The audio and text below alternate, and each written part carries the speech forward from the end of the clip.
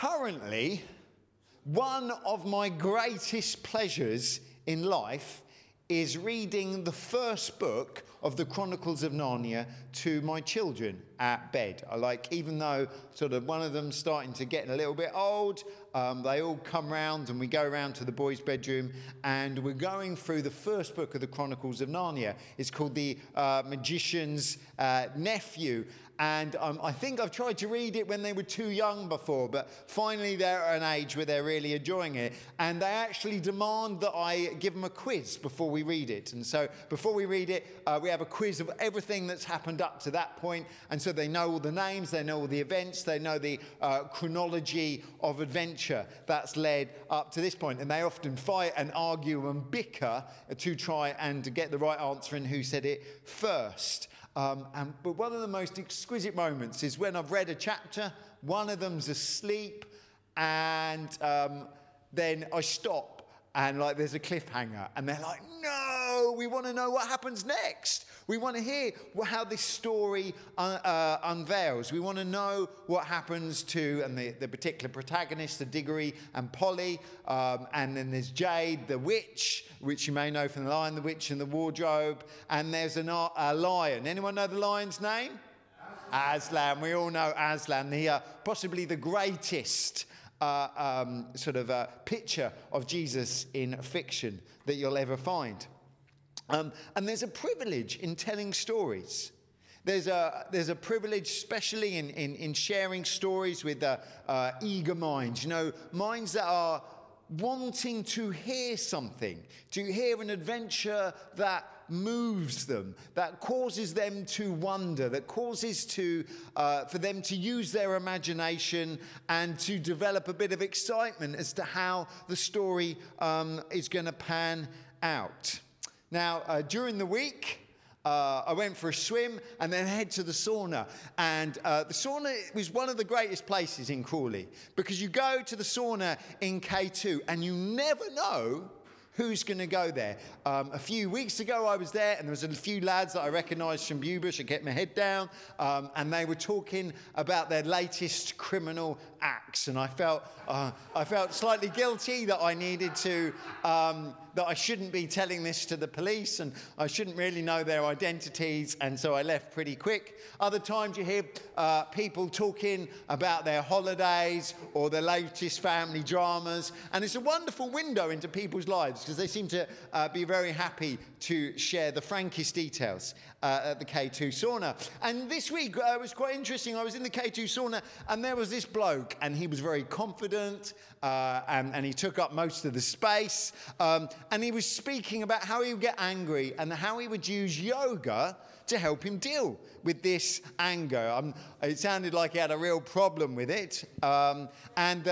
What he would need would be this emptying of his mind, that he'd sort of commune with the oneness of the universe and allow that to sort of diffuse the situation. And there was this other guy, and he was irate, and you could see it. And he was like, what are you talking about, emptying your mind? Is that any way to deal with your anger? And then despite this man's confidence, and he had the approval of most of the sauna, there was this other guy, and we were all sweating, and we're all hot, and this other guy just couldn't help himself. He said, forget your vagueness, this wishy-washy idea of oneness with the universe. What you want is the Bible. What you want is a story. What you want is a narrative that you are part of. It's not this vague oneness of the universe that you suddenly lose yourself in.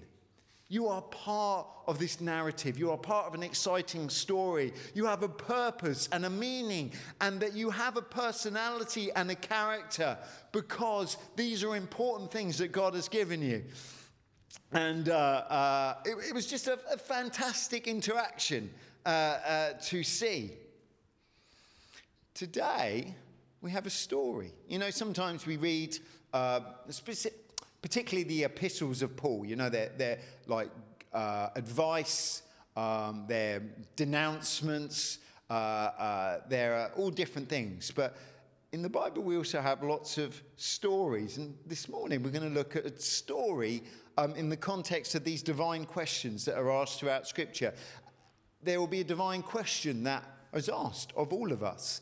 But it happens within a remarkable story. And the story is fascinating and it has meaning. So you should find yourself drawn along with the story, and you should also be able to see the meaning of the story. In some ways, it's a bit like some of the parables Jesus told, but it's a historical event. So if you've got a Bible, turn to perhaps a book of the Bible you're less familiar with, Numbers. And we're looking at Numbers chapter 22. So the first 5 books written by Moses, they're called the Torah. And amongst these, we have the book of Numbers. And we're going to read from verse 1. We're going to do a bit of reading today. I make no apology that I'm trying to read a little bit more scripture up the front than just the odd verse here and there. And it says this. Then the Israelites travelled to the plains of Moab. Do you know where they were travelling from? So where were they in slavery? Egypt. So they were in slavery in Egypt. And where would the Israelites be going to as they left Egypt? Would they be going to the promised land? Yes, Kevin, they would. Excellent answer. So, chapter 22, verse 1. Then the Israelites travelled to the plains of Moab. Put your hand up if you've been to Moab. No? Okay. So they were going to the plains of Moab. And they camped along the Jordan, opposite Jericho.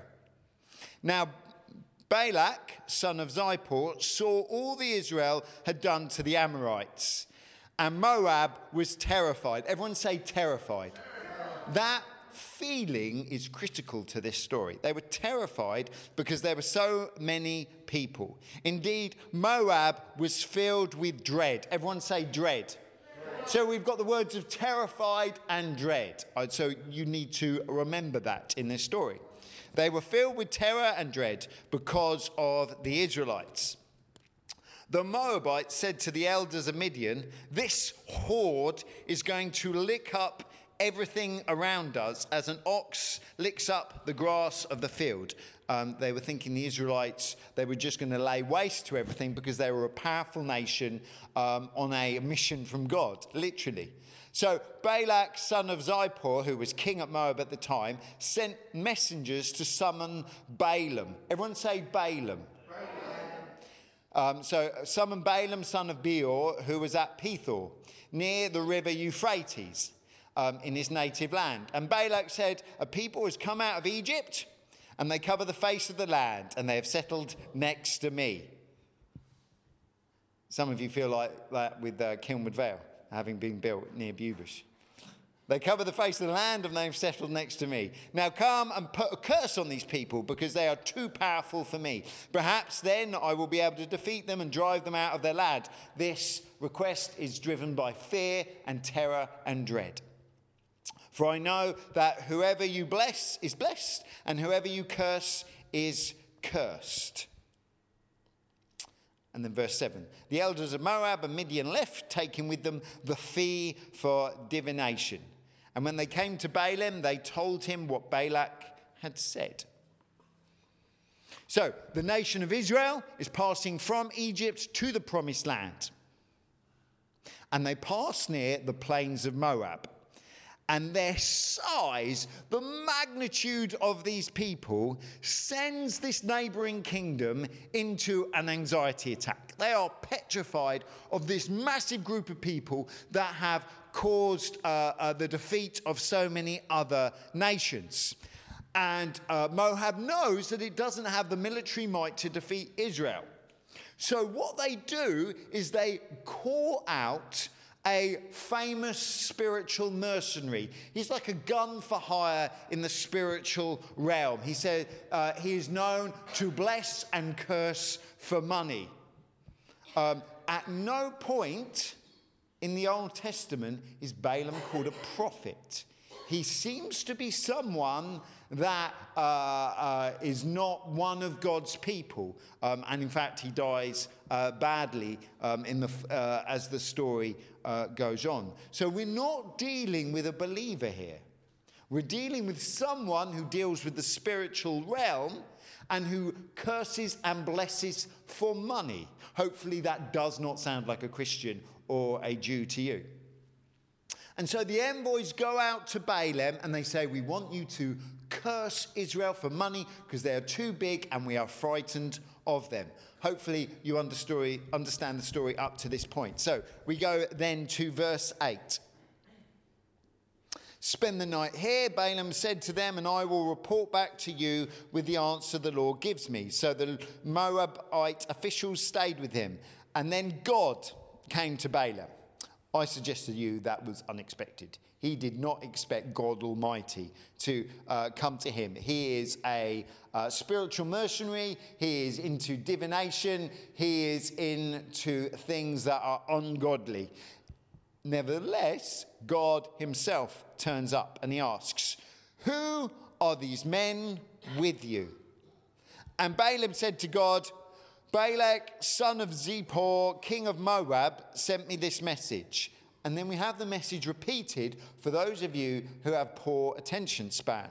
A people has come out of Egypt, covers the face of the land. Now come and put a curse on them. Perhaps I will be able to fight them and drive them away. So Balaam repeats to God this message that he's received. But God said to Balaam, do not go with them. You must not put a curse on these people. You can't put a curse on them because they are blessed. I really like that. These Moabites wanted to see Israel cursed. And God goes, you can't curse them because I've blessed them. You can't curse what God Almighty's blessed. And so he goes on. The next morning, Balaam got up and said to Balak's officials, and you can imagine the downcast look on his face because he was greedy and wanted that divination fee. Go back to your own country, for the Lord has refused to let me go with you. And so the Moabite officials returned to Balak and said, Balaam refused to come with us. Then Balak sent more officials, more numerous and more distinguished than the first. And they came to Balaam and said, and this should be familiar to you, this is kind of the third time we've got this request. This is what Balak, son of Zippor, says. Do not let anything keep you from coming to me, because I will reward you handsomely. If Balaam was a cartoon character, he would have dollar signs flick up in his eyes. I will reward you handsomely and do whatever you say. And come and put a curse on these people for me. And Balaam answered them, even if Balak gave me all the silver and gold in the palace, I could do nothing great or small to go beyond the command of the Lord my God. Now spend the night here so that I can find out what the Lord tells me. And that night God came to Balaam and said, since these men have come to summon you, go with them, but only do what I tell you. Balaam is and gets his work by being a spiritual mercenary, a spiritual gun for hire. And as he goes through this spiritual routine of consulting the voices in his head or whatever, he discovers himself conversing with God. And God asks, who are these men with you? And suddenly everything changes. Balaam can't be a fraud. You know that he can go up and has like this sort of a sort of little pantomime of cursing the Israelites. He can't do that. And he can't channel, which sometimes happens in the Old Testament and the New. He can't channel some sort of demonic activity. He can't be a fraud and he can't be into divination here because God has got him. He has to be accountable to this God of Israel who has already blessed them. And so the magician repeats the request made to him and says, you can't touch these people, they're blessed. And the delegates go away and then come back with more prestige and wealth. More things to entice Balaam to curse Israel. And Balaam finally goes. And he gets to go. And the question is, what happens next? What's going to happen when he meets the Moabites? Is he going to have this pantomime in in the face of God's commands, or is he going to agree to what God has said to him? And now we're going to read a very, very famous Jewish story. It appears not only here in the Numbers, which is a book of Moses, but the Apostle Peter refers to it in his letters. The Apostle Jude refers to it in his letter, and it also appears in the book of Revelation. John and Patmos refers to it. So it's quite an important story, and it conveys an important spiritual truth. And it's a comedy. It's a joke. It's supposed to inspire laughter and ridicule, and Balaam becomes the butt of a joke. And it's okay to laugh at Balaam because he is shown up and exposed as an idiot.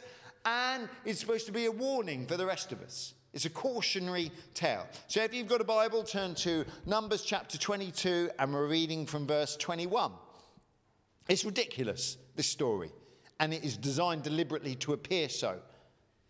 Balaam, this magician, this sorcerer for hire, got up in the morning, saddled his donkey, and went up with the Moabite officials. Has anyone ever met a donkey? Ridden one? Fed one? A few hands have gone up. Of all the animals of God's kingdom, do you think donkeys rank up highly in the most intelligent of the animals? No, they're not regarded as the sort of Mensa candidates that others. I think I've heard that like octopuses are, and probably dolphins and that sort of thing. Donkeys, they don't feature there. Yes, Andy? Intelligent animals are monkeys. Ah, monkeys. We come from a monkey. Right. Okay, well, so of all the animals in God's kingdom, donkeys don't feature as candidates for Mensa. You know, like if you're going to have a high category for very clever animals, donkeys aren't going to get in. And so he saddles his donkey. But God was very angry when he went. He knew Balaam's heart. Balaam is greedy. He wants that prestige. He wants that honor, and he wants cash. And so God was very angry when he went, and the angel of the Lord stood in the road to oppose him. The angel of the Lord, this is an incredible messenger from God. Someone who's been with God and emanates God's presence. You know, everything changes when the angel of the Lord's around. So the angel of the Lord stood to oppose him. Balaam, this spiritual wonder worker, was riding on his donkey, and his two servants were with him. When the donkey saw the angel of the Lord standing in the road with a drawn sword in his hand, the donkey turned off the road into a field. Balaam beat it to get it back on the road. Sorry, if you're into animal rights, Balaam wasn't, and he was ticked off that this donkey wasn't going where he thought it should. Then the angel of the Lord stood in a narrow path along through the vineyards with walls on both sides. So we are finding this channel, this place that the donkey is going to get stuck in. The comedy value is increasing. When the donkey saw the angel of the Lord, it pressed close to the wall, crushing Balaam's foot against it. And if you care to, you can imagine a little expletive coming out of Balaam's voice as this flipping stupid donkey bangs against the wall. And so he beat the donkey again. Poor donkey. Then the angel of the Lord moved on ahead and stood in a narrow place where there was no room to turn either to the right or to the left. When the donkey saw the angel of the Lord, it lay down under Balaam. And Balaam, who was ticked off before, was angry and beat it with his staff. And then verse 28. It's a great comedy thing. Then the Lord opened the donkey's mouth. And the donkey said to Balaam, "What have I done to you to make you beat me these 3 times?" Balaam, after getting over the shock of being spoken to by his donkey, answered, "You have made a fool of me. If only I had a sword in my hand, I would kill you here and now." And the donkey, still having his mouth opened by the Lord, said to Balaam, am I not your own donkey, which you have always ridden to this day? And have I not been in the habit of doing this to you? The donkey is proving his credentials as a good donkey. If you are getting a sense of the ridiculous here, that is deliberate. It's incredibly funny, this whole scenario. And Balaam said, oh no, you've not been in the habit of doing this, donkey who suddenly I'm talking to. Then the Lord opened Balaam's eyes, and he saw the angel of the Lord standing in the road with his sword drawn. So he bowed low and fell face down. Then the angel of the Lord asked him, why have you beaten this donkey 3 times? I have come here to oppose you because your path is a reckless one before me. The donkey saw me. The donkey, Balaam, the spiritual elite man, didn't see him. The donkey saw me and turned away from me these 3 times. Balaam is not coming out well in this whole story, and that is very deliberate and the point. If it had not turned away, I would have certainly killed you by now, but I would have spared it. So Balaam has now been saved by a donkey. And Balaam said to the angel of the Lord, I have sinned. I did not realize you were standing in the road to oppose me. Now, if you are displeased, I will go back. And the angel of the Lord said to Balaam, go with the men, but only speak what I tell you. So Balaam went with Balak's officials. And then we have a little bit more of the story. And then we have this. So were the Moabites after Balaam cursing or blessing Israel? This is a question to you. Cursing. Was it cursing or blessing? Anyone else?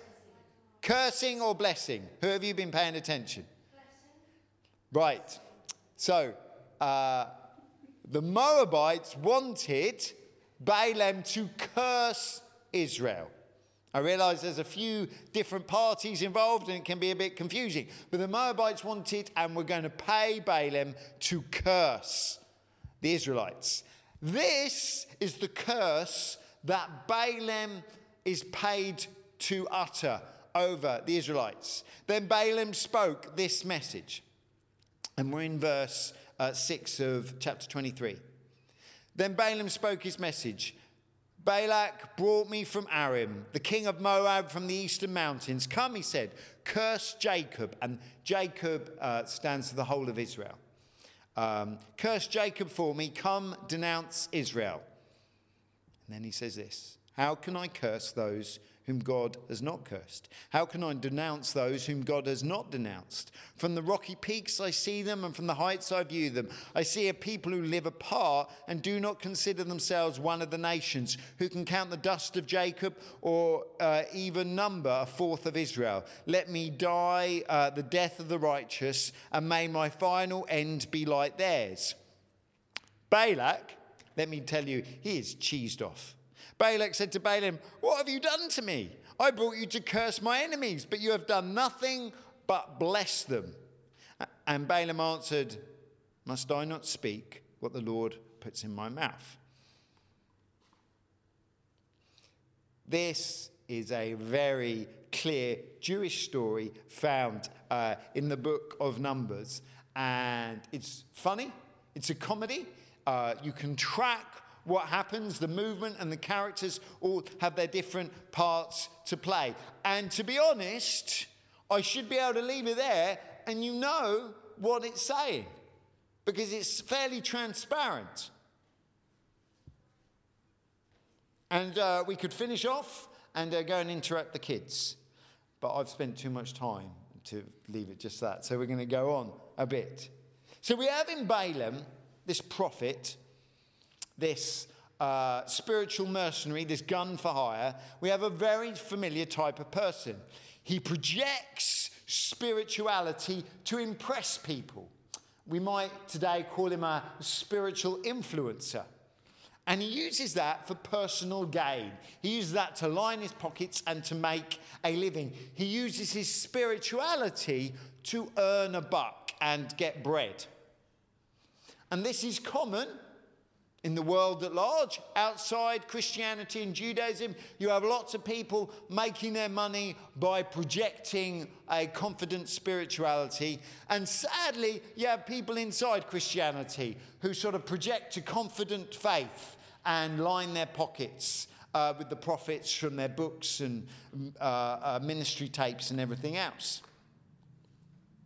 And God interrupts Balaam's trade and uses these words. Who are these men? The company Balaam is keeping exposes the fact that he has constructed this sort of fake spirituality so that his reputation will precede him and people will employ him to bless and curse people. It's a place of using spirituality in a selfish ambition. And I wonder what questions God could ask us this morning to expose that our faith is a little less genuine and loving and selfless than we like to imagine. If you've got a Bible, turn to Galatians chapter 2. It says one of Paul's letters, and it was to the Christians in Galatia. And it says this in Galatians chapter 2, verse 11. When Cephas came to Antioch, does anyone know who Cephas is? Peter. Glad to hear Peter knows who Cephas is, because it's Peter. So when Cephas came to Antioch, I opposed him to his face. So this is Paul opposing Peter, because he stood condemned. For before certain men came from James, Peter used to eat with Gentiles. And that's all well and good and is right and proper, because he had this vision that he's allowed to. But when these men from James arrived from Jerusalem, he began to draw back and separate himself from Gentiles. You know, these heathen, these pagans, these non-Jews, because he was afraid of those who belonged to the circumcision group. Peter had become afraid of the Jews and wanted to keep step with them. The other Jews joined him in his hypocrisy, so that by their hypocrisy, even Barnabas was led astray. And he's another good guy from the New Testament. God uses Paul to confront Peter because Peter was keeping the wrong company. Peter was finding himself with Jews, and he was finding himself at ease with Jews, and he was adopting again Jewish ways and customs that he'd been told to no longer cherish. Peter was making his faith convenient, something easy and palatable to himself and those around him. Peter was allowing these other people to influence him so that he would hang out only with people that looked like him. And this same phenomenon that we find in Balaam and with Peter, we find with ourselves too. Some of us only hang out with people that make us feel comfortable. They're only the people that endorse our biases. Some of us only hang out with people, and it creates, and it's a new term, of an echo chamber, where we all agree the same things, and we just increase a single voice. And Christians do it by just hanging out with Christians. You just see them, Christians, day in, day out. And it increases your biases and prejudices, and it's safe. You know, if you're hanging out with Christians, life is safe and easy. And you become separated from those that don't know Jesus. And suddenly you start to look down your nose at them, start to demonize them, and at best, people that don't know Jesus are strangers and you don't know any. You just hang out with Christians and you don't know any non-Christians. Or at worst, they become enemies. You see them as people that upset your equilibrium, as people that do you no good. And the question is, who are these people you're hanging out with? Who do you choose to spend your time with? Alternatively, you don't just choose Christians to hang out with.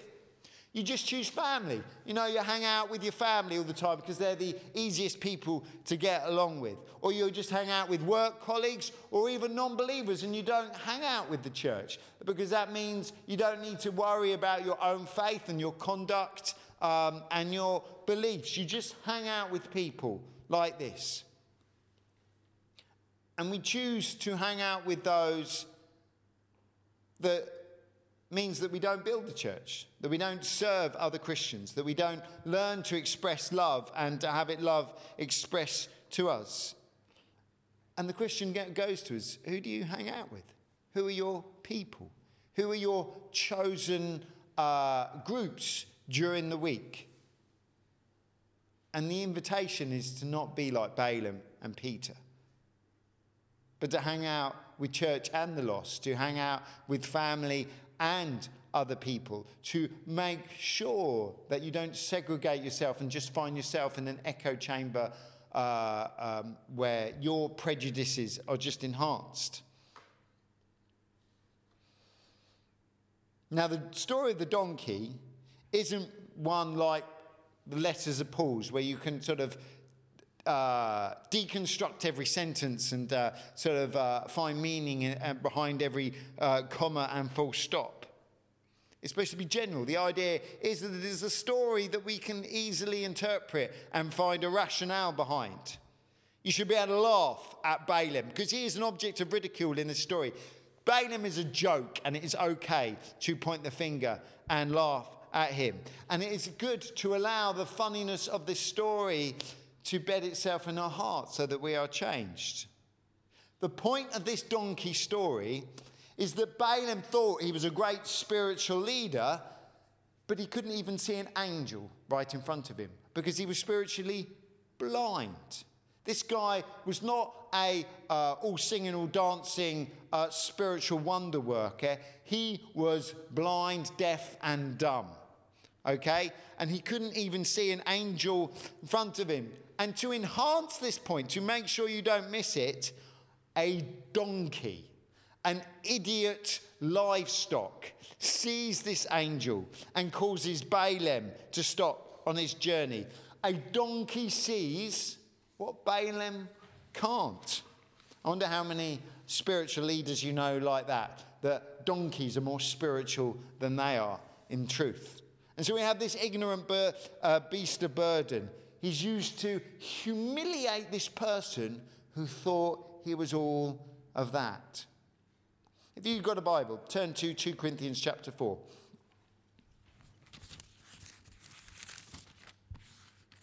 Because this reality is found in lots of people's lives. So 2 Corinthians chapter 4, verse 1. Therefore, since through God's mercy we have this ministry, we do not lose heart. Rather, we have renounced secret and shameful ways. We do not use deception, nor do we distort the word of God. On the contrary, we set forth the truth plainly. If anyone complicates the gospel, then there is a problem. If you have to buy their ministry tapes, subscribe to their podcast or anything else, then there is a truth there that if the truth is not plain and you have to buy into someone else's key to it, then theirs isn't the truth at all. It should be clear and plain, this gospel that we cherish. And we commend ourselves to everyone's conscience in the sight of God. Paul's conduct and behaviour was good. And even if our gospel is veiled, it is veiled to those who are perishing. The God of this age has blinded the minds of unbelievers. Hopefully that blindness makes you think of Balaam, who couldn't even see an angel in the road before him with a sword. So that they cannot see the light of the gospel that displays the glory of Christ, who is the image of God. For what we preach is not ourselves, but Jesus Christ as Lord, and ourselves as your servants for Jesus' sake. For God, who said, "Let the light shine out of the darkness," made his light shine in our hearts to give us the light of knowledge of God's glory displayed in the face of Christ. Paul explains that those people that don't know Jesus, that don't know he lived, died and rose again for their sins, they have a blindness. They have an inability to see spiritual truths. They are Balaam. Even a donkey can see what they are blind to. And even the incredible plain truth of the gospel, which Christians have presented for 2,000 years, it doesn't convince them because they are blind, because they have their eyes closed to the truth. And there's this wonderful, reassuring thing this morning. If God can open the mouth of a donkey to open Balaam's eyes, then God can even use our mouths to open the eyes of those around us. Some of you may not feel particularly articulate or clever, that you struggle to marshal arguments, that perhaps your understanding of the gospel is not where it was, that you may be a bit shy and retiring, that you may be a little afraid of stepping forward and being exposed. But the truth is, God can use a donkey to open Balaam's eyes. And so that is like the lowest possible bar. And so God can use any of you who I can guarantee are cleverer than a donkey. You can speak to other people. Even if they are well educated, even if they are impressive with their language, if they don't know Jesus, they need to hear what you have to say. And you don't have to have clever arguments or impressive sounding words.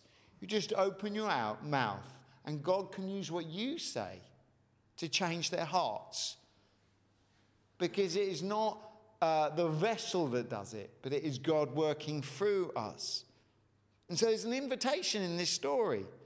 Speak out for Jesus. When you hear someone say that meditation or Eastern practices are somehow the way to deal with spiritual issues, you can say, I've got another way forward. I've got something else that you could think about. Sometimes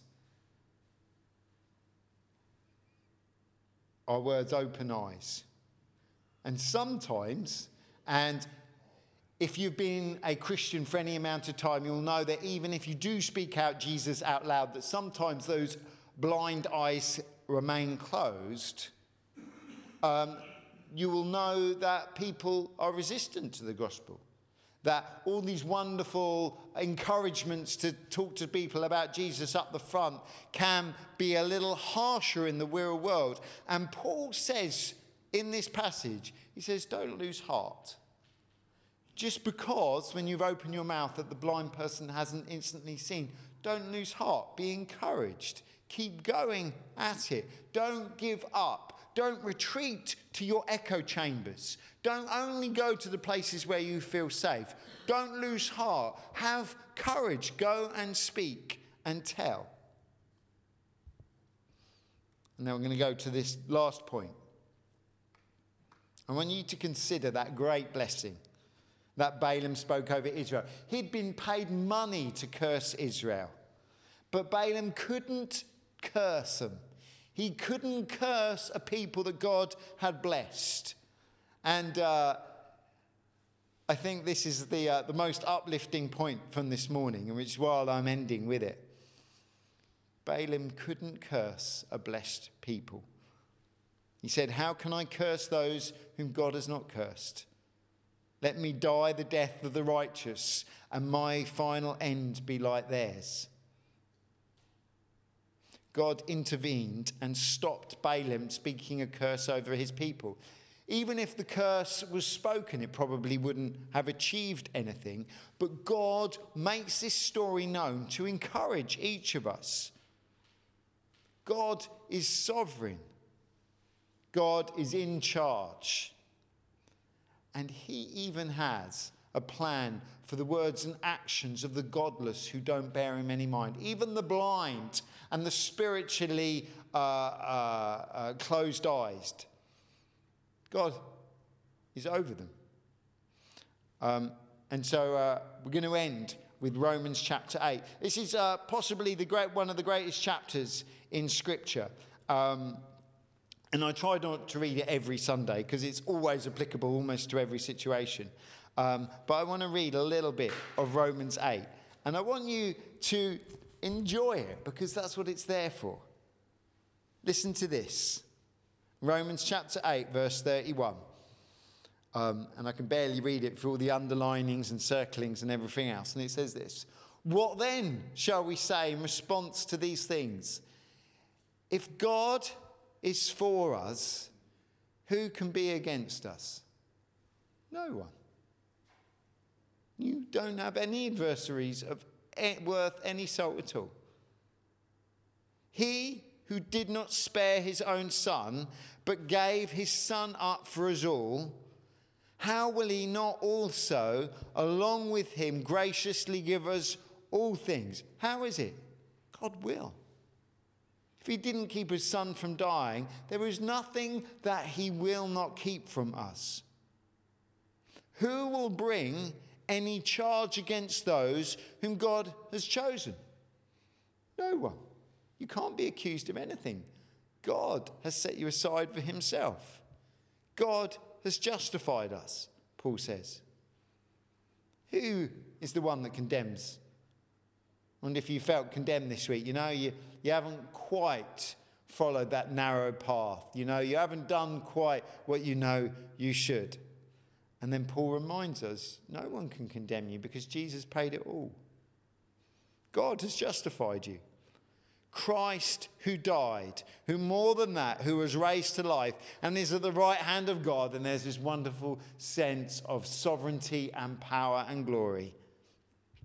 And is the right hand of God is interceding for us. If Jesus is interceding for you, then you are all right. You can't undo that intercession. You can't counteract that. If Jesus is for you, then you are good. Who shall separate us from the love of Christ? Name someone. Name someone that can separate you from the love of Christ. You can't. You stay silent because the truth is no one, nothing. Not your family, not your enemies. No one can separate you from the love of Christ. And trouble can't, or hardship, or persecution, or famine, or nakedness, or danger, or the sword. And perhaps we would add mental illness in today's culture. None of this will separate us from the love of Christ. And verse 36 says this. For your sake, we face death all day long. We are considered as sheep to be slaughtered. And verse 37, in all these things, we are more than conquerors. Everyone say more than conquerors. More than conquerors. More than conquerors. How? Through him who loved us. For I am convinced that neither death nor life, neither angels nor demons, neither the present nor the future, nor powers, neither height nor depth, nor anything else in all creation will be able to separate us from the love of God that is in Christ Jesus our Lord. What a wonderful thing to read. What a glorious thing to end with. When we are in step with our Heavenly Father, we have an ally and advocate that is unchallengeable. He's unrivaled in all of creation. There is no one like your God. There is no accusation that can come against you that can hold water. Regardless of the opposition you have faced the week gone and the week ahead, you can have complete assurance that God's love will prevail in your life and that he will keep you close because it's his purpose. Not because you're really, really clever or really, really good or really, really noble. It's because of his love. And so we find in the book of Numbers, in the book of Romans, that this truth is here today, that people and things and situations and circumstances and family members and friends and enemies, they will try and curse you. And God says, no, this is my chosen people. You can't speak that over them. It has no power because God is for us. through all that love, God is unveiling a story in our lives that demonstrates his love and justice, his grace and holiness. And there is nothing and no one that can frustrate his story in your life. You can be reassured this morning that that is true. And people rob themselves of context and purpose when we try and chase oblivion, when we try and pursue Buddhism and yoga and Eastern meditation and oneness to the universe, because we were not made for this. We were made for story. The Christian life is all about the richness of the divine story, and it's played out in every day of our lives. Please bow your heads.